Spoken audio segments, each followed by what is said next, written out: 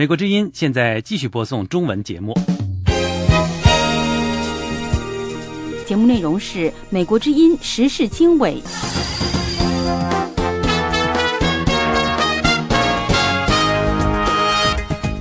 各位听众大家好，欢迎收听美国之音时事经纬节目。今天是4月7号星期天，我们从美国首都华盛顿现场播出这次节目，我是齐永明，为您介绍这次节目的主要内容。美国推迟导弹洲际试射，避免加剧军事紧张局势。韩国担心朝鲜挑衅，推迟美韩军方年度磋商。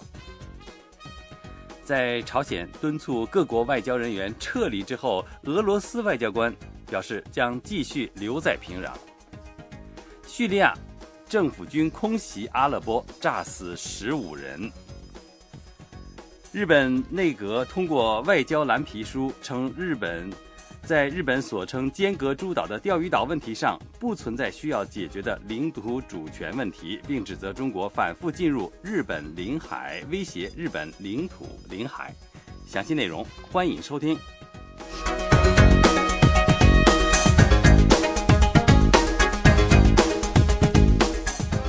美国之音时事经纬。节目一开始，先为您报告最新消息。美国国防部一位高级官员表示，五角大楼决定推迟原定这个星期在加州一个空军基地试射民兵3型洲际弹道导弹计划，以避免加剧同朝鲜的军事紧张局势。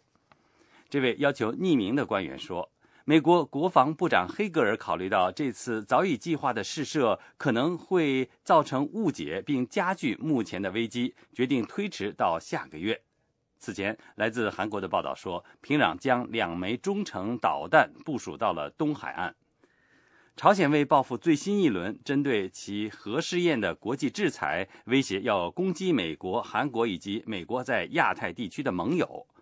上星期，朝鲜军方宣称已经得到使用核武器攻击美国的授权。另外，韩国表示，朝鲜可能准备进行一次导弹发射。对此，美国白宫发言人卡尼表示，美国不会惊讶。卡尼说，美国过去也见过朝鲜发射导弹，会通过侦察卫星等手段密切注视平壤的动向。与此同时，美国国务院发言人卢兰说，朝鲜目前处于无法预测的状态，美国会加强警戒，并全力保护美国、日本和韩国等国家。另外，中国外交部长王毅4月6号晚同联合国秘书长潘基文通电话，讨论朝鲜半岛局势。王毅说，朝鲜半岛是中国近邻，中方反对任何一方在这个地区挑衅言行，不允许在中国家门口生事。中国敦促各方保持冷静，推动局势缓和。韩国最高军方官员鉴于和朝鲜不断升级的紧张局面，推迟同美国参谋长联席会议主席在华盛顿的会晤。美国陆军上将登普西定于4月16号和韩国参谋长联席会议主席邓承照将军举行年度的军事委员会会议，但是韩国参谋长联席会议的一位发言人星期天说，首尔担心平壤可能在郑承照将军外访期间发动军事挑衅。朝鲜为报复最新一轮针对其核试验的国际制裁，威胁要攻击美国、韩国以及美国在亚太地区的盟友。上星期，朝鲜军方宣称已经得到了使用核武器攻击美国的授权。这是美国之音的中文广播。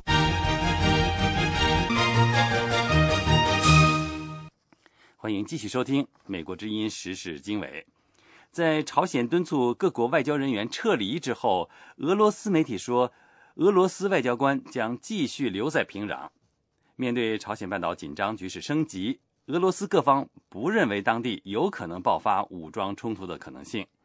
下面请听美国之音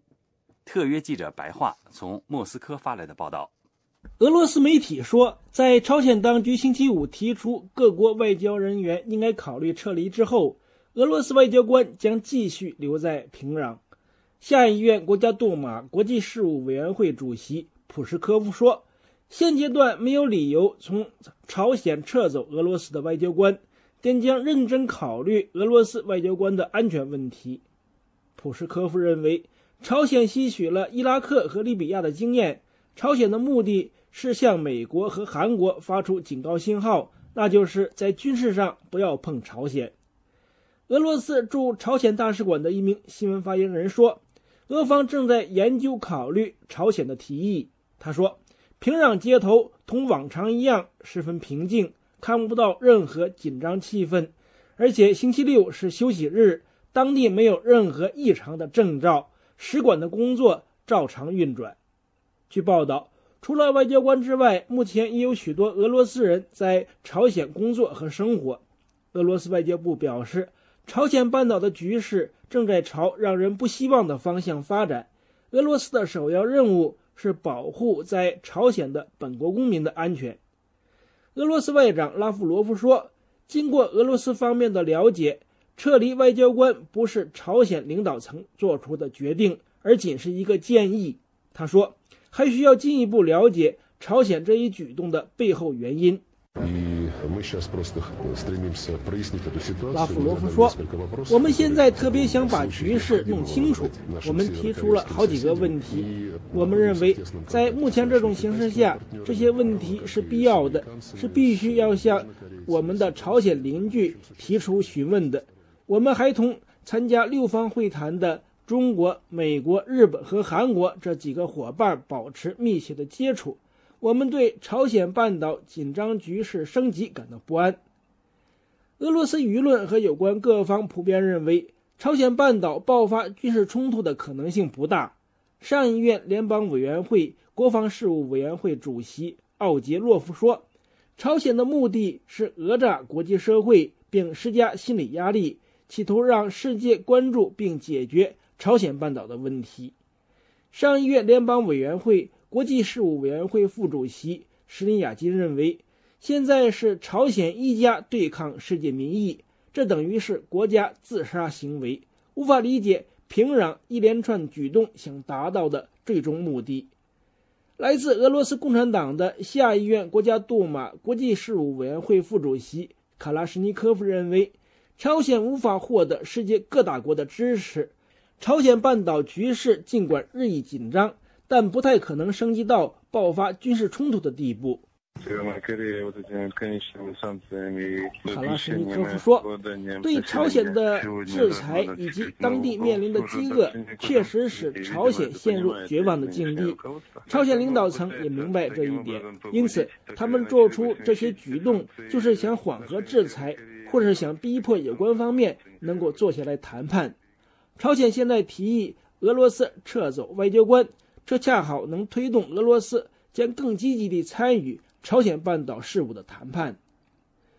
俄罗斯军方认为，朝鲜刚刚部署的2枚洲际弹道导弹并不针对俄罗斯，这些导弹发射之后也不可能掉落在俄罗斯境内，因此俄罗斯不会提高远东地区的防空和导弹防御系统的戒备状态。以上是美国之音特约记者白桦从莫斯科发来的报道。这是美国之音的中文广播。来关注叙利亚局势。活动人士说，叙利亚政府军星期六对北部城市阿勒颇主要是库尔德人的地区发动空袭，炸死了15人。叙利亚人权瞭望台说，死者当中有9名儿童和3名妇女。阿勒颇是叙利亚总统阿萨德和试图推翻其统治的反叛武装之间的内战的主要前线。联合国表示，7万多人在叙利亚长达2年的内战中丧生，100多万人为了安全逃离了叙利亚。这是美国之音的中文广播。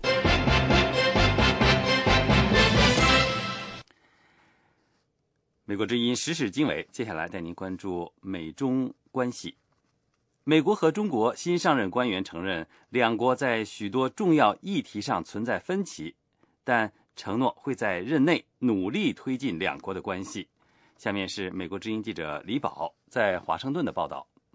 美国新任国防部长哈格尔星期二与中国新上任的国防部长常万全在电话中长谈，祝贺他上任，并强调继续发展两国关系的重要性。哈格尔星期三在美国国防大学发表演讲的时候说，两人在他所说的这次富有积极意义的通话中谈及的议题很广，既涉及两国共同利益，又包括彼此的分歧。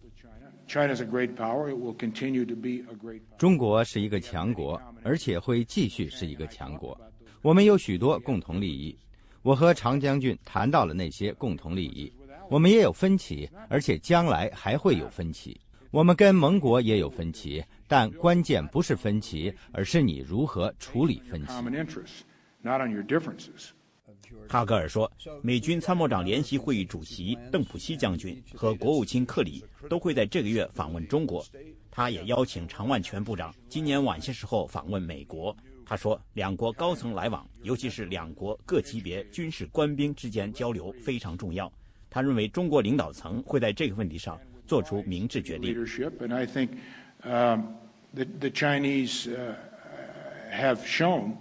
我认为中国人已经展示他们的领导层是稳重、明智和谨慎的。我们在每一个级别和项目，尤其是军事项目上，交流的越多，对增进双边关系的影响就越大。我认为在我们国家历史上，没有一个政府机构能比军方展开的军事交流更多的促进双边关系。在哈格尔发表上述讲话的同一天，中国新任驻美国大使崔天凯在华盛顿表示，发展美中关系的任务艰巨，但他会努力去做。我这次到美国来旅行，可能可以归纳为8个字吧。一个是任重道远，因为中美关系大家都知道它的重要性，将来前面的路也不会是那么平坦的，总是会有些问题，会有些障碍出现。另外4个字可以说是心诚志坚，就是我们要跟美国建立和发展这种相互尊重、互利共赢的合作伙伴关系的这个诚意是充分的。近日来，朝鲜半岛紧张局势不断升级，是美中双边关系中最紧迫的议题。中国驻美大使崔天凯表示，对半岛局势深感担忧。中国外交部继续敦促各方保持冷静。美国国防部长哈格尔说，美国正在尽一切努力，包括与中方合作，试图化解朝鲜半岛紧张气氛。美国之音记者李宝华盛顿报道。美国之音时事经纬，欢迎收听。美国国务卿克里日前在菲律宾万长罗萨里奥访美期间提到，希望南中国海问题可以通过国际仲裁来解决，引发广泛的关注。有分析称，如果支持仲裁说成为美国的政策，美中之间隔阂将可能因此而扩大。有关详情，下面是美国之音记者宇宙在华盛顿的报道。美国国务卿约翰·克里在星期二，也就是4月2号会晤罗萨里奥之前，对媒体表示，菲律宾是美国在亚太的5个重要盟友之一。美国担忧南中国海问题引发的紧张局势，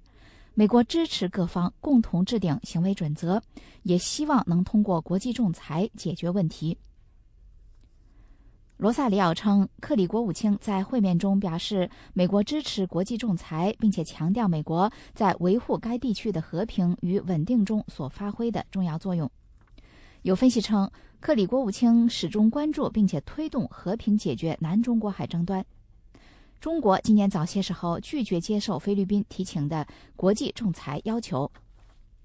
中国人民大学国际政治系教授石英红对美国之音表示，在南中国海领土问题上，中国仅仅承认南沙群岛存在争议，愿意与越南单独谈判。在东沙、西沙和中沙问题上，中国并不认为存在主权争议，根本没有谈判的余地。因此，中国与美国之间在南中国海主权问题上存在相当的差距。石英红说，美国的立场就是中国一再拒绝的。克林顿国务卿2010年7月讲的，中国和某些国家之间关于南海的争端应该有个多边谈判来解决，这个是美国到现在为止没有放弃这个立场，这是美国的基本政策。美国又新添了这个立场，是要国际仲裁，这个可想而知中国一定不会同意。所以在南海问题上，中美之间分歧还是相当大的。石英红表示，目前时逢亚太局势敏感，美中交往需要言行谨慎。最近几个月，中国人民解放军与菲律宾海军和海岸警卫队在争议水域发生过摩擦，不过两国没有交火。观察人士说，如果两国不解决这一问题，冲突将在所难免。中国2012年正式成立涵盖西沙、南沙和中沙群岛的三沙市人民政府。此前，该三大群岛先后为隶属于广东省和海南省的办事处。东沙群岛目前由中华民国管制，1979年开始隶属高雄市。中华人民共和国政府也宣称拥有主权，将其划归为广东省的汕尾市。以上是美国之音记者宇宙在美国首都华盛顿为您所做的采访报道。这是美国之音的时事经纬节目。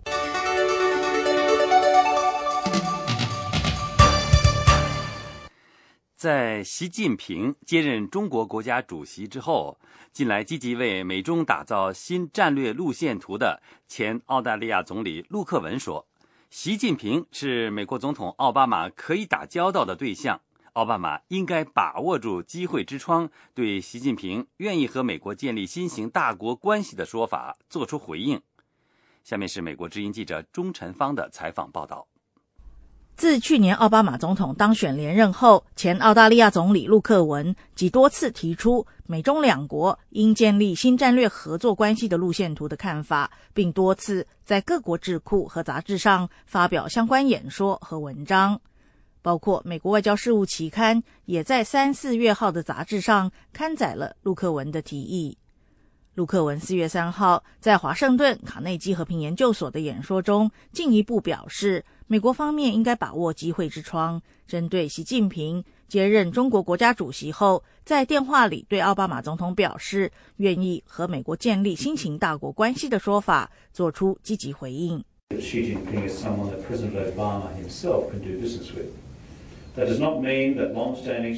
近平本人是奥巴马总统可以打交道的对象，这并不是说双方长期存在的战略分歧可以被自动克服，而是指习近平个人有足够的政治权威、足够的开放心态，以及一种愿意重新开始的态度。他对美中两国共同利益的一致看法，也足以让他愿意开始和美国建立彼此间的长期互信。陆克文认为，习近平是自邓小平之后中国领导人中第一个出现的强人，他将为美中关系的发展方向亲自掌舵。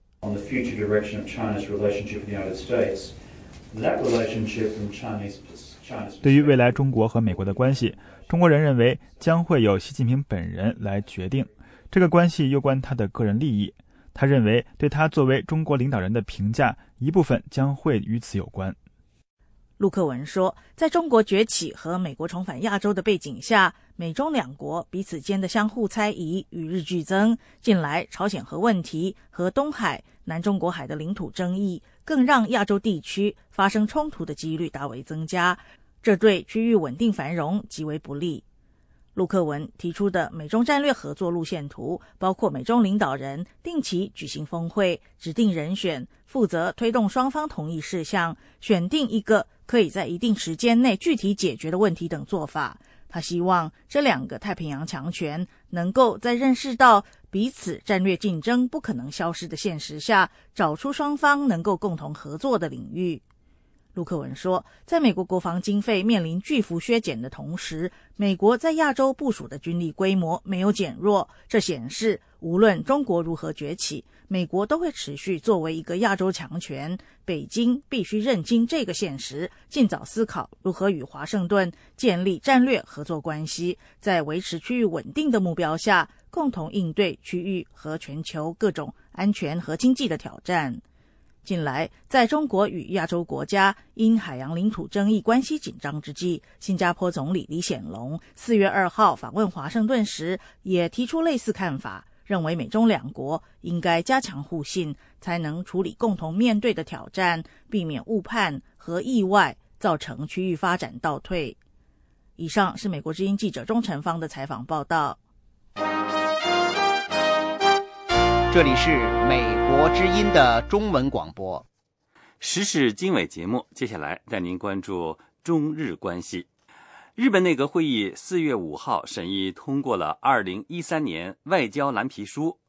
称在日本所称的尖阁诸岛的钓鱼岛问题上不存在需要解决的领土主权问题，并指责中国反复进入日本领海，威胁日本领海领土。同时中国作出回应，称日本以己之心夺人之腹。请听美国之音记者宇宙的报道。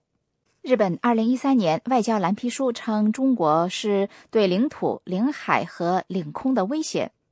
在亚太安全局势方面，蓝书将钓鱼岛问题与中国作为重点，称自从日本购买钓鱼岛之后，中国多次进入日本领海，是日本直接面临的安全威胁，是对领土、领海和领空的威胁。他也列举了中国舰船照射火控雷达事件等，对中国的军力增加和海上活动表示关切。海南的海口经济学院之涉外经济学院院长、国际关系专家沈世顺教授对美国之音表示，日本将钓鱼岛问题写入蓝皮书是为了进一步强化其主权宣示。他说，他为了进一步把美国交给他的管辖权从法律文件上面限制在这个范围之内吧，强化他的主张，再一次向中国表明钓鱼岛主权是没有争议的。实际上这样也给他带来被动，因为他公布这样的东西，使外界有联想，就说不要忘记历史。沈世顺说，中国承认在钓鱼岛主权问题的相关手续上与日本存在争议。从地理上说，中方根据联合国海洋法公约中的规定，视钓鱼岛为中国领土。该规定指出，大陆架上的自然资源主权归属沿海国所有，但是在相邻和相对沿海国之间存有具体的划界问题。中国人民日报海外版在日本蓝书草案被日本媒体公布之后，以世界需要大气外交为题发表评论，称该书内容颇有用心地渲染中国威胁论，指出国与国之间的交往需要自信，需要大气。2012年9月11号，日本政府付款和登记，正式从地权者手中收购钓鱼岛及附属岛屿南小岛、北小岛。同一天，中国发表声明称，根据1992年2月25号《中华人民共和国领海及毗连区法》宣布钓鱼岛及其附属岛屿领海基线，指出领海基线垂直向海外12海里的海域为领海。2012年10月16号，中国军舰首次以距离钓鱼岛80公里的最近距离驶过钓鱼岛，日本视之为武力威胁。2012年12月12号，中国首次在钓鱼岛海空开展立体巡航，明确其不退让态度。迄今为止，中国已经将在钓鱼岛附近的巡视视为常规活动。日本的外交蓝皮书是日本记录此前一年国际局势和外交活动的年度报告。今年的蓝皮书4月5号由日本外相岸田文雄在内阁会议上汇报之后对外公开。以上是美国之音记者宇宙从美国首都华盛顿为你所做的采访报道。这是美国之音的中文广播。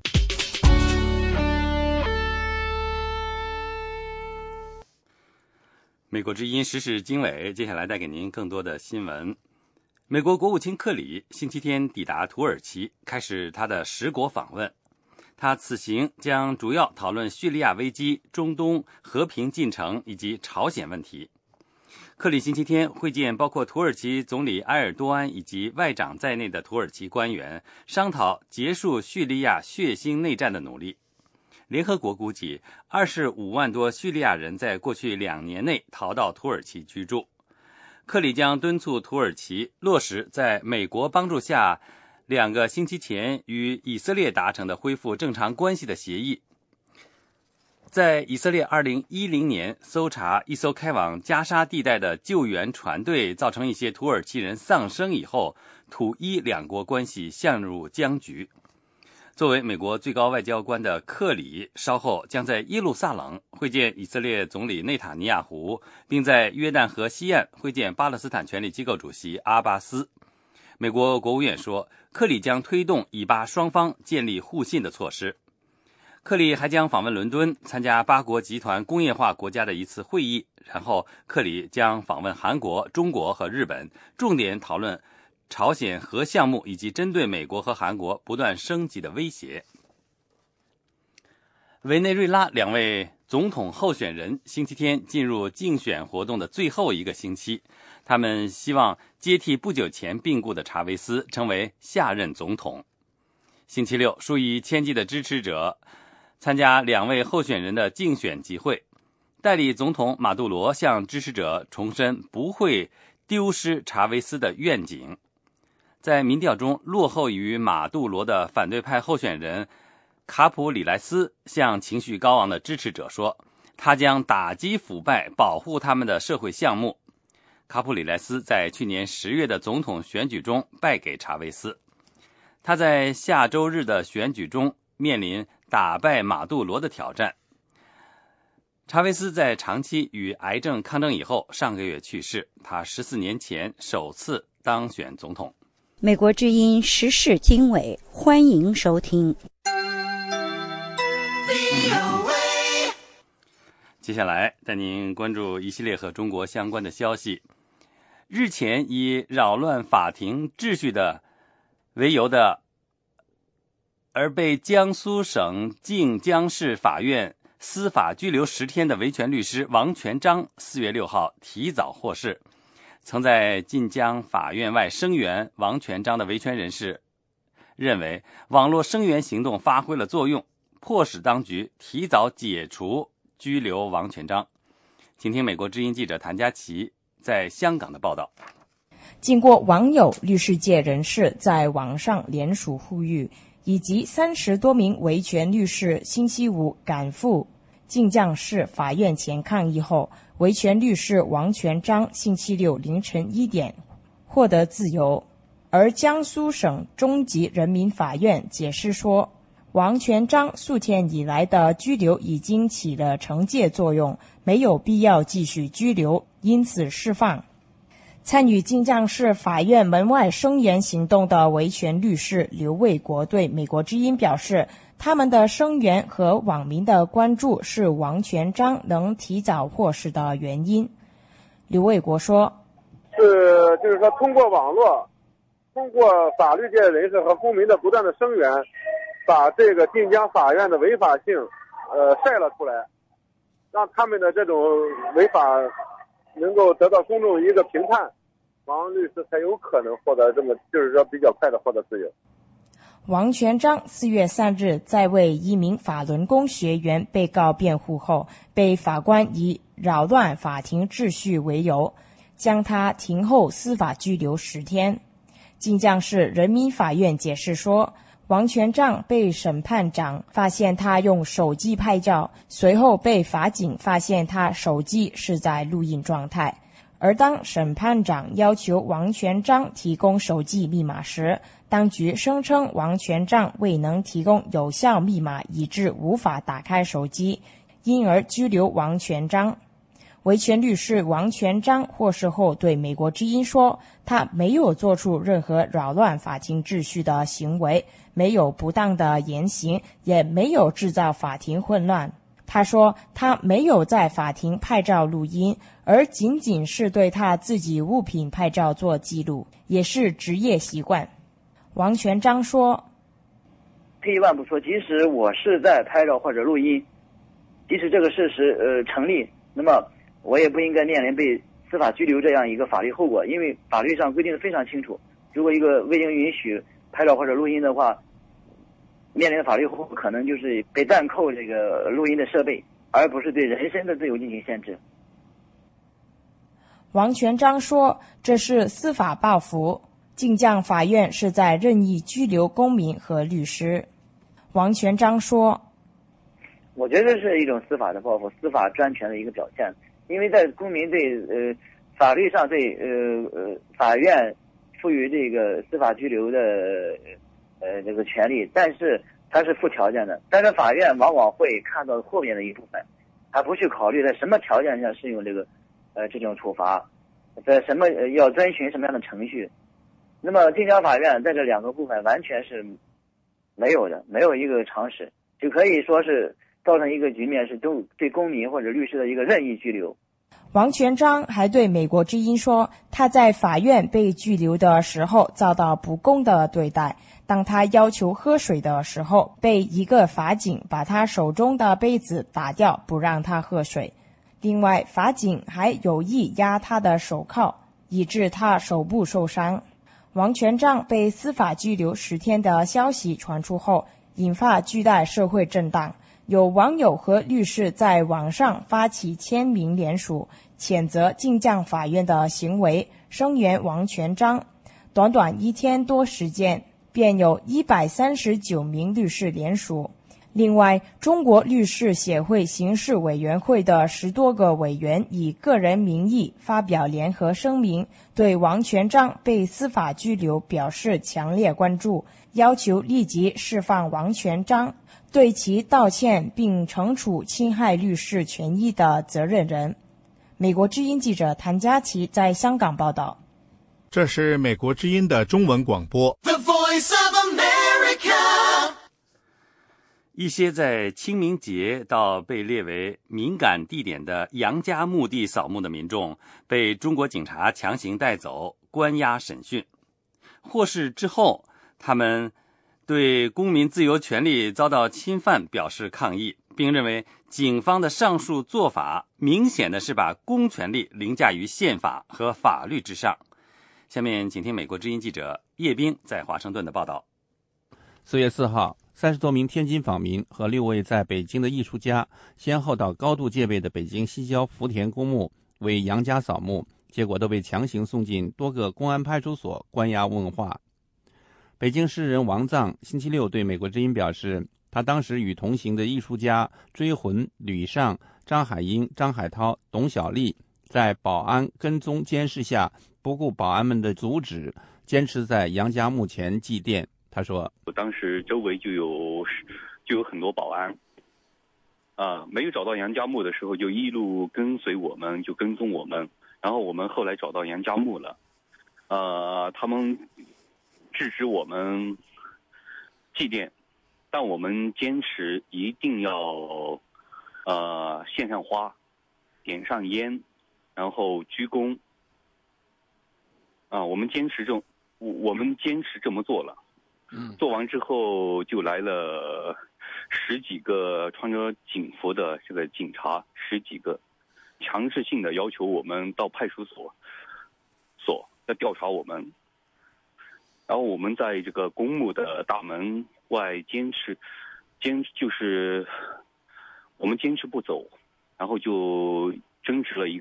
个多小时。后来他们警力越来越多，有几十个，就强制性的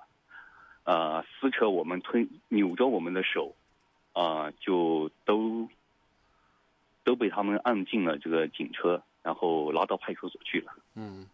27岁的北京青年杨家到上海旅游期间，被误认为偷自行车而受到警员殴打和粗暴对待，后因警方未能按其要求解决问题，而在2008年7月1号进入上海市闸北区公安分局，造成6死5伤的持刀袭警案，同年11月被处决。天津访民许淑霞星期六对美国之音表示，他和杨建英、网名杨门女将等人到杨家墓地上坟鞠躬后，北京警察杨称送他们去马家楼街访中心，结果用大巴把他和另外30多天津市民分别送进了苹果园和其他一些地方的派出所。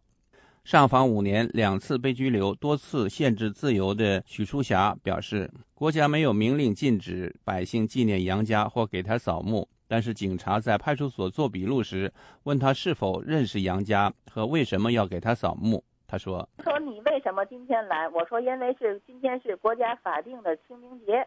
对吧？国家清明节还放假3天了，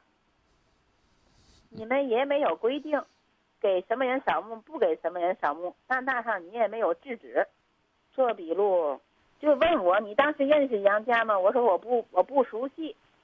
我就记住他的一句话，今天你不给我说法，我就明天给你一个说法。2008年，许淑霞在天津河北区大悲院区域的房屋被当地政府以影响奥运会为由强拆，至今未予补偿。他表示，他给杨家上坟之后，警察告诉他，杨家属于敏感人物，杨家墓是敏感地点，清明节是敏感时期。他对杨家特敏感，你想冲着杨家那只有9个摄像头，北京警察说了，你们把大人物都给惊动了，那个镜头直接冲的是什么一个公安局局长，是怎么回事？据悉，到杨家墓地扫墓的部分访民4月5号被遣返天津，之后分别关押在该市各属地派出所内。当晚10点后，被要求写下保证书的访民陆续获释回家。许淑霞表示，他是4月6号下午3点多才从建昌道派出所回家，但杨建英可能遭到刑拘。他说，全都出来了，只有杨门女将没有回来。据北京警察说，他可能回不去了，说他是在网上是聚众煽动组织者。诗人王丧认为，杨家事件已经成了公安当局的心头刺。他表示，北京警方在没有出示证件和法律文书的情况下，非法扣押他和其他公民长达8小时，并警告不准给杨家扫墓。这种近乎绑架的行为使习近平主席关于任何组织和国家机关都必须在宪法和法律范围内行动的讲话成为空谈，把保障公民权利的宪法和法律当成了废纸。他说，我们6位都抗议警方的非法拘禁，这是第一点。第二点，我们认为给杨家扫墓，不管给谁扫墓，这是我们公民的自由权利，我们任何时候我们都捍卫我们的这个权利。第三点呢，就是我们以这样一种缅怀杨家的方式，期待这个，就是说我们表达出来一个信息啊，就是说公权力不能任意作恶。另据报道，位于江苏省的苏州灵岩山上，因反革命罪1968年在上海被秘密枪决的前北大右派学生林昭墓旁也安装了摄像头。清明节前到苏州灵岩山为林昭扫墓的顾义民、陈怀山2位公民被当地国保抓捕扣押。美国之音叶冰华盛顿报道。这是美国之音的时事经纬节目。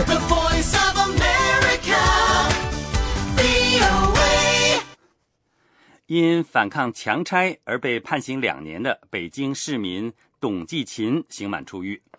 一些来自各地的访民以便宴为其洗尘接风，但由于原来的住房早已经拆毁，董继勤目前只得暂时在亲友家栖身。董继勤的妻子知名维权人士倪玉兰仍然在狱中，其刑期还有半年多。下面是美国之音记者叶冰的另一篇报道。61岁的董继勤2年前被以寻衅滋事罪名判刑，星期五刑满获释，走出北京市第3看守所分所时，他的弟弟董小平和女儿董璇等人接他出狱。大约20名在北京的各地维权访民在西直门一家饭店迎接董继勤，并一起吃了午饭。董继勤的弟弟董小平对美国之音表示，董继勤目前没有电话，由于房子被拆，他不得不暂时到亲友家过夜。他说，目前来讲，他现在没有房，没有地方居住，现在可能现在也来了。今天有许多网友跟他去见了面，完了在大家一块儿吃了个饭，随便吃了点饭。董小平表示，董继勤的精神状态还好，但患有高血压等病症。当天参加迎接董继勤出狱午餐聚会的北京访民葛智慧对美国之音表示，董继勤的身体消瘦，显得很疲倦。关于董继勤的妻子倪玉兰的目前状况，董小平说，他1个多月前曾去大兴区监狱探视过，倪玉兰的身体不好。今年53岁的倪玉兰过去10年来一直努力维权，并因此受到身体和精神上的摧残，曾经先后于2002年和2008年2度入狱，多次被限制自由。2010年2月，当时的美国驻华大使洪珀培曾看望过他。同年年底，荷兰政府还向倪玉兰颁发了人权捍卫者郁金香奖。2011年，倪玉兰的女儿董璇应荷兰政府邀请前往领奖，却遭遇北京警察阻拦，并一度在家受到24小时监控。美国之音叶冰华盛顿报道。美国之音时事经纬，欢迎收听。我们来看看俄罗斯方面的消息。一批俄罗斯共产党的地方官员最近宣布退党。分析人士说，内斗使俄共形象受到损害。与此同时，俄罗斯共产党的一名前领导人认为，共产主义在俄罗斯已经没有前途。下面请听美国之音特约记者白桦从莫斯科发来的报道。俄罗斯3个主要地区的地方共产党党组织最近分别发表退党声明，他们指责久加诺夫领导的俄罗斯共产党同克里姆林宫合作，不能捍卫劳工阶级的利益。西伯利亚托姆斯克地区的前共产党第一书记加日孔说，他和10多名当地共产党员以及当地州议会的几名共产党议员宣布退出俄罗斯共产党。他们表示，今天的俄罗斯共产党没能成为主要的政治势力，更不可能执政。他批评说，俄共领袖久加诺夫不但同克里姆林宫，还同俄罗斯东正教合作做交易。传统的马克思主义信仰正被俄共现在崇尚的俄罗斯民族主义玷污。加日孔带领这批共产党员决定加入左翼势力俄罗斯联合劳动阵线。达达斯坦阿里美基耶夫市的共产党组织29名成员宣布集体脱离俄共。他们发表声明说，俄共现在已经蜕变成为资产阶级政党，他们决定加入新的左翼政治组织地区共产主义者联盟。在这之前，达达斯坦其他4个地区的共产党地方组织也做出了类似的退党决定。离莫斯科不远的伊万诺沃州的24名共产党员2天前召开新闻发布会宣布退党。当地州议会来自共产党的议员普罗特尼科夫说，包括他在内的州议会2/3的共产党议员都做出了退党的决定。他们对俄共任命新的州共产党领导人感到不满，他们认为这一任命违反了党内的民主程序，造成当地共产党分裂。俄共批评者俄罗斯共产主义工人党成员大学教师奥辛说，俄共自从1993年成立以来，人数一直在不断减少。除了许多年迈的老共产党员去世之外，一个重要原因就是内斗。许多人因为不满而退出俄共，随后加入其他的共产主义政党或是左翼组织。奥辛说，许多人退党是因为看不到俄共作为政治势力有发展前途。奥辛说，如果按照列宁的理论衡量的话，俄共从一开始就不是严格意义上的共产党，因为在历次总统和议会大选中，比如在1993年、1998年、2005年等，俄共都放弃了斗争，因此也就放弃了夺取政权的机会，这让许多人都感到非常失望。奥辛说，许多人仍然支持俄共，仅是因为对现状不满。另一方面，由于俄共同克里姆林宫有交易，当局通常默许俄共组织和发动一些抗议示威活动，这也让许多不满群众能继续留在俄共之内，能为他们上街抗议提供一个平台。他认为，一些人退党不会动摇俄共的基础，但是内斗会削弱俄共的影响，更会破坏俄共的声誉。俄罗斯媒体说，俄共内斗由来已久，而且党内经常有人不断挑战久加诺夫的领导地位。这些内斗在经过媒体报道之后，俄共的形象总会受到损害。在2002年，俄共内斗导致当时的俄共领导人和前国家杜马议长谢列斯尼奥夫以及其他的几名共产党国会议员退出俄共。俄共最为严重的一次分裂是在2004年，当时的俄共主要成员谢密金曾经发动要求久加诺夫下台的运动，但后来被俄共开除。谢密金和其他的一些党员随后成立了左翼组织人民爱国联盟。俄共指责某些党员退党和挑战久加诺夫权威的举动都出自克里姆林宫之手，目的是削弱俄共在民众中的影响，并制造俄共分裂。俄共在2月份的党代会上特别修改了党章，使开除党员变得更加容易。这是美国之音的中文广播。中国太阳能龙头企业无锡尚德的破产，不仅反映出中国光伏产业面临的困境，也折射出中国经济发展模式所面临的更深层次的问题。今天为您讨论尚德破产的启示3：路在何方？作为世界最大的太阳能企业，中国光伏业巨头无锡尚德的破产令人既震惊也实属意料之中。严重的产能过剩使整个光伏行业到了连靠借新债还旧债都难以为继的艰难境地。业内人士认为，从全球范围来看，全球光伏业正在经历一段痛苦的重新整合时期。目前光伏行业的困境是暂时性的。我认为我们目前正在经历一个整合阶段，很多其他的行业也都有这样一个发展阶段。汽车行业最早在美国起步的时候，有400多家独立的汽车厂商，现在美国还在运作的汽车厂商只剩下那么几家了。乔治华盛顿大学太阳能研究所所长肯茨维贝尔认为，市场发出的一些积极信号让人们有理由对全球光伏行业的未来感到乐观。太阳能市场本身增长还是很快的，去年的涨幅达到 50%， 今年很可能会再增长 50%， 而且增长的基础比以往更坚实。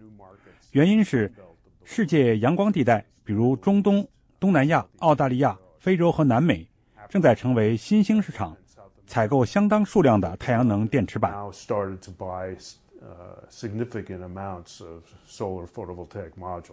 然而，对于中国光伏行业来说，要想真正走出目前的困境，就必须将过剩的产能降下来。产能过剩是目前中国以政府主导、靠投资拉抬 GDP 发展模式的一大问题，不仅在新能源领域，而是几乎遍及中国经济的诸多方面，从重工业到楼市。光伏行业是中国再平衡经济所面临挑战的一个绝好的例子。解决产能过剩是中国新一届领导层面临的一个重大挑战，归根结底是要改革中国经济的增长模式，使其从政府主导的投资拉动转变成靠市场主导的消费拉动。通过改革让中国回到市场，可以有助于中国从投资主导的增长模式转型到以消费主导的增长模式上。这种转变对中国来说是正确的，但不会是容易的。的确，这种改变将不会是容易的。从目前的救市措施来看，地方政府接手负债累累的光伏企业正越来越可能成为一个选项。国有化的光伏企业不仅会拖累地方财政，也会令产能过剩的问题无法得到根本解决，还会加剧中国与美欧等其他主要光伏产品生产国的贸易摩擦。VOA 卫视林峰华盛顿报道。这里是美国之音的中文节目。接下来请听专题节目《火墙内外》。今天讨论的话题是从猫论邪论看舆论。1992年初已经全面卸任的邓小平，在被中国媒体称为的南巡讲话中重申他的改革开放理论，这对中国90年代的经济改革起到了关键性的推动作用。而对中国改革开放时期起到极其重要作用的猫论，则是邓小平早在文革之前就提出的。这个猫论的完整说法就是，不管白猫黑猫，能捉老鼠就是好猫。邓小平的猫论在当年是与毛泽东的以阶级斗争为纲的理论相对立的，因此在文革中成为邓小平的10大罪状之一。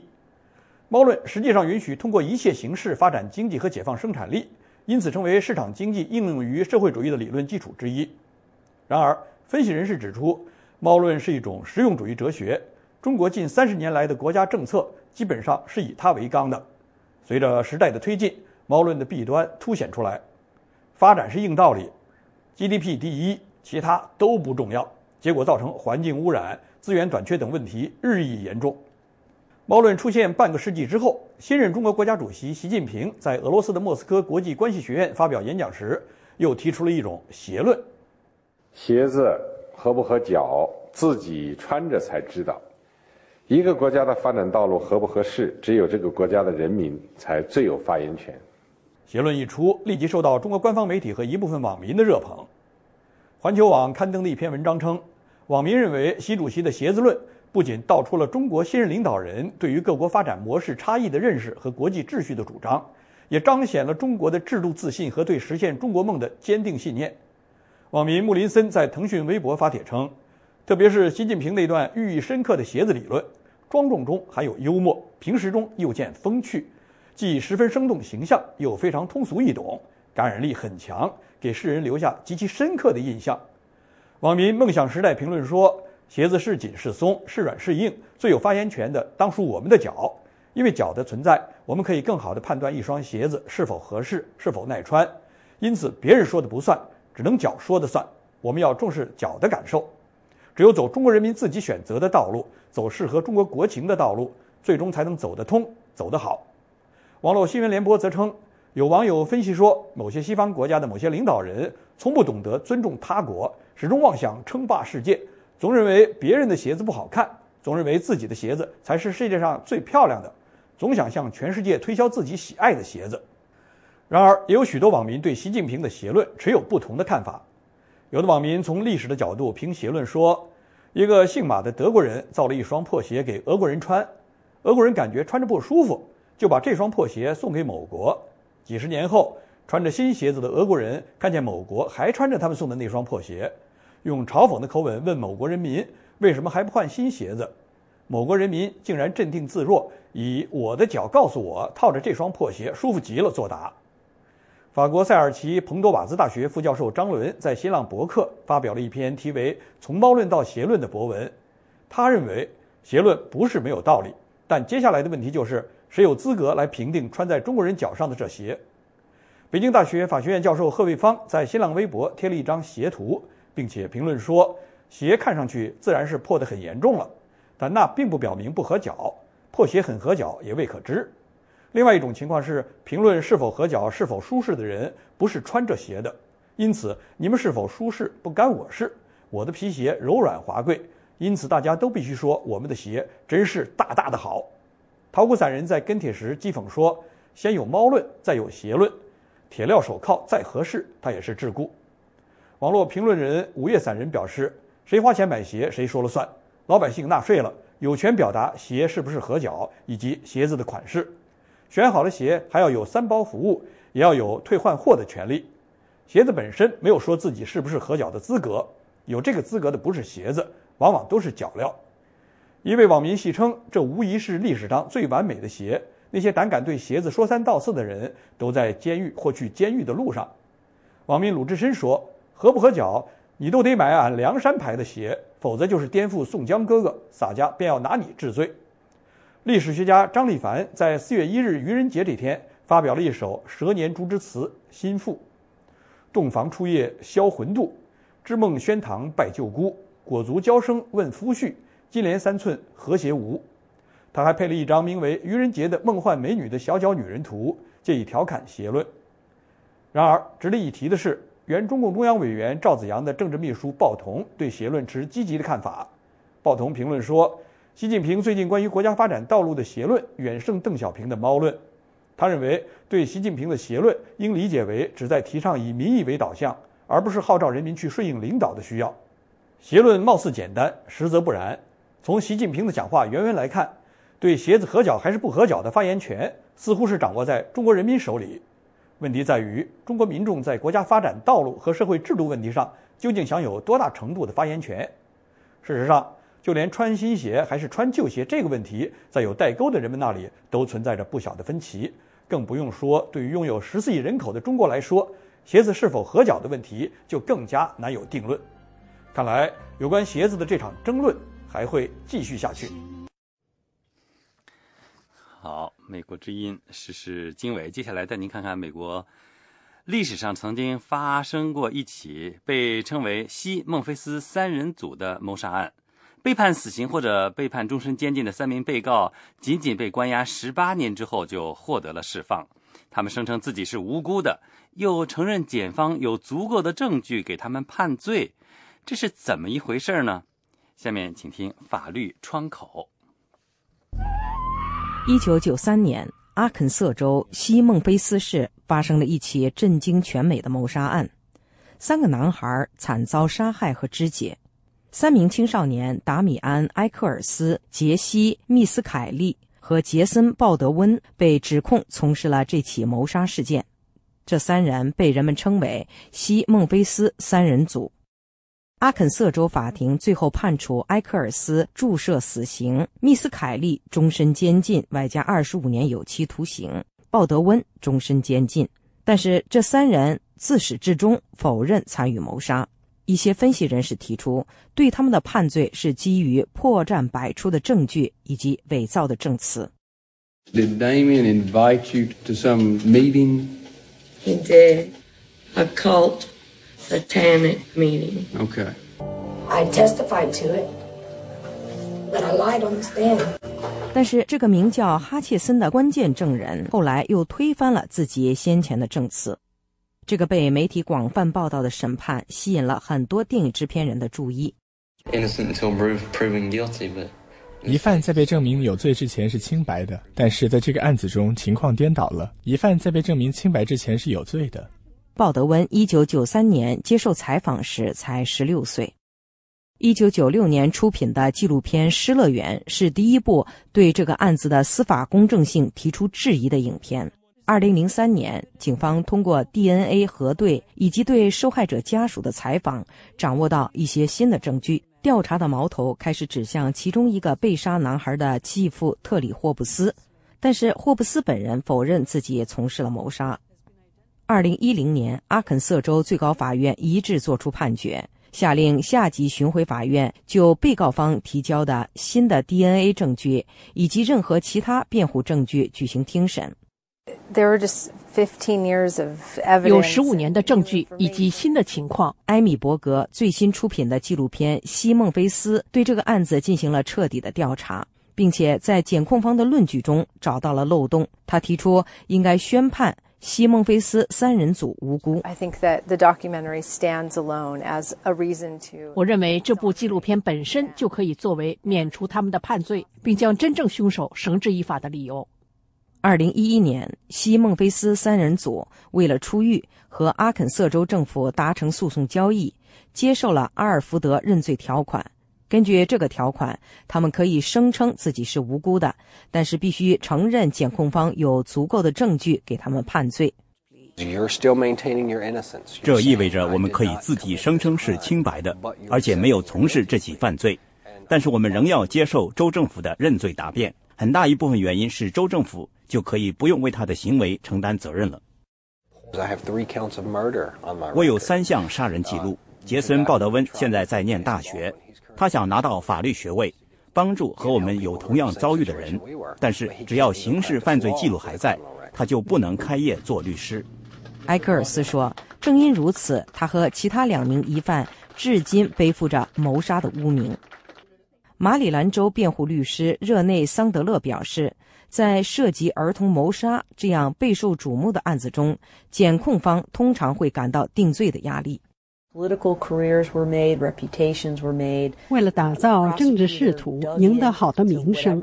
检控官挖掘了任何在他看来可信的论据。警方、法官和其他人也把期望寄托在起诉和给这3个人定罪上面，完全没有探究其他的可能性。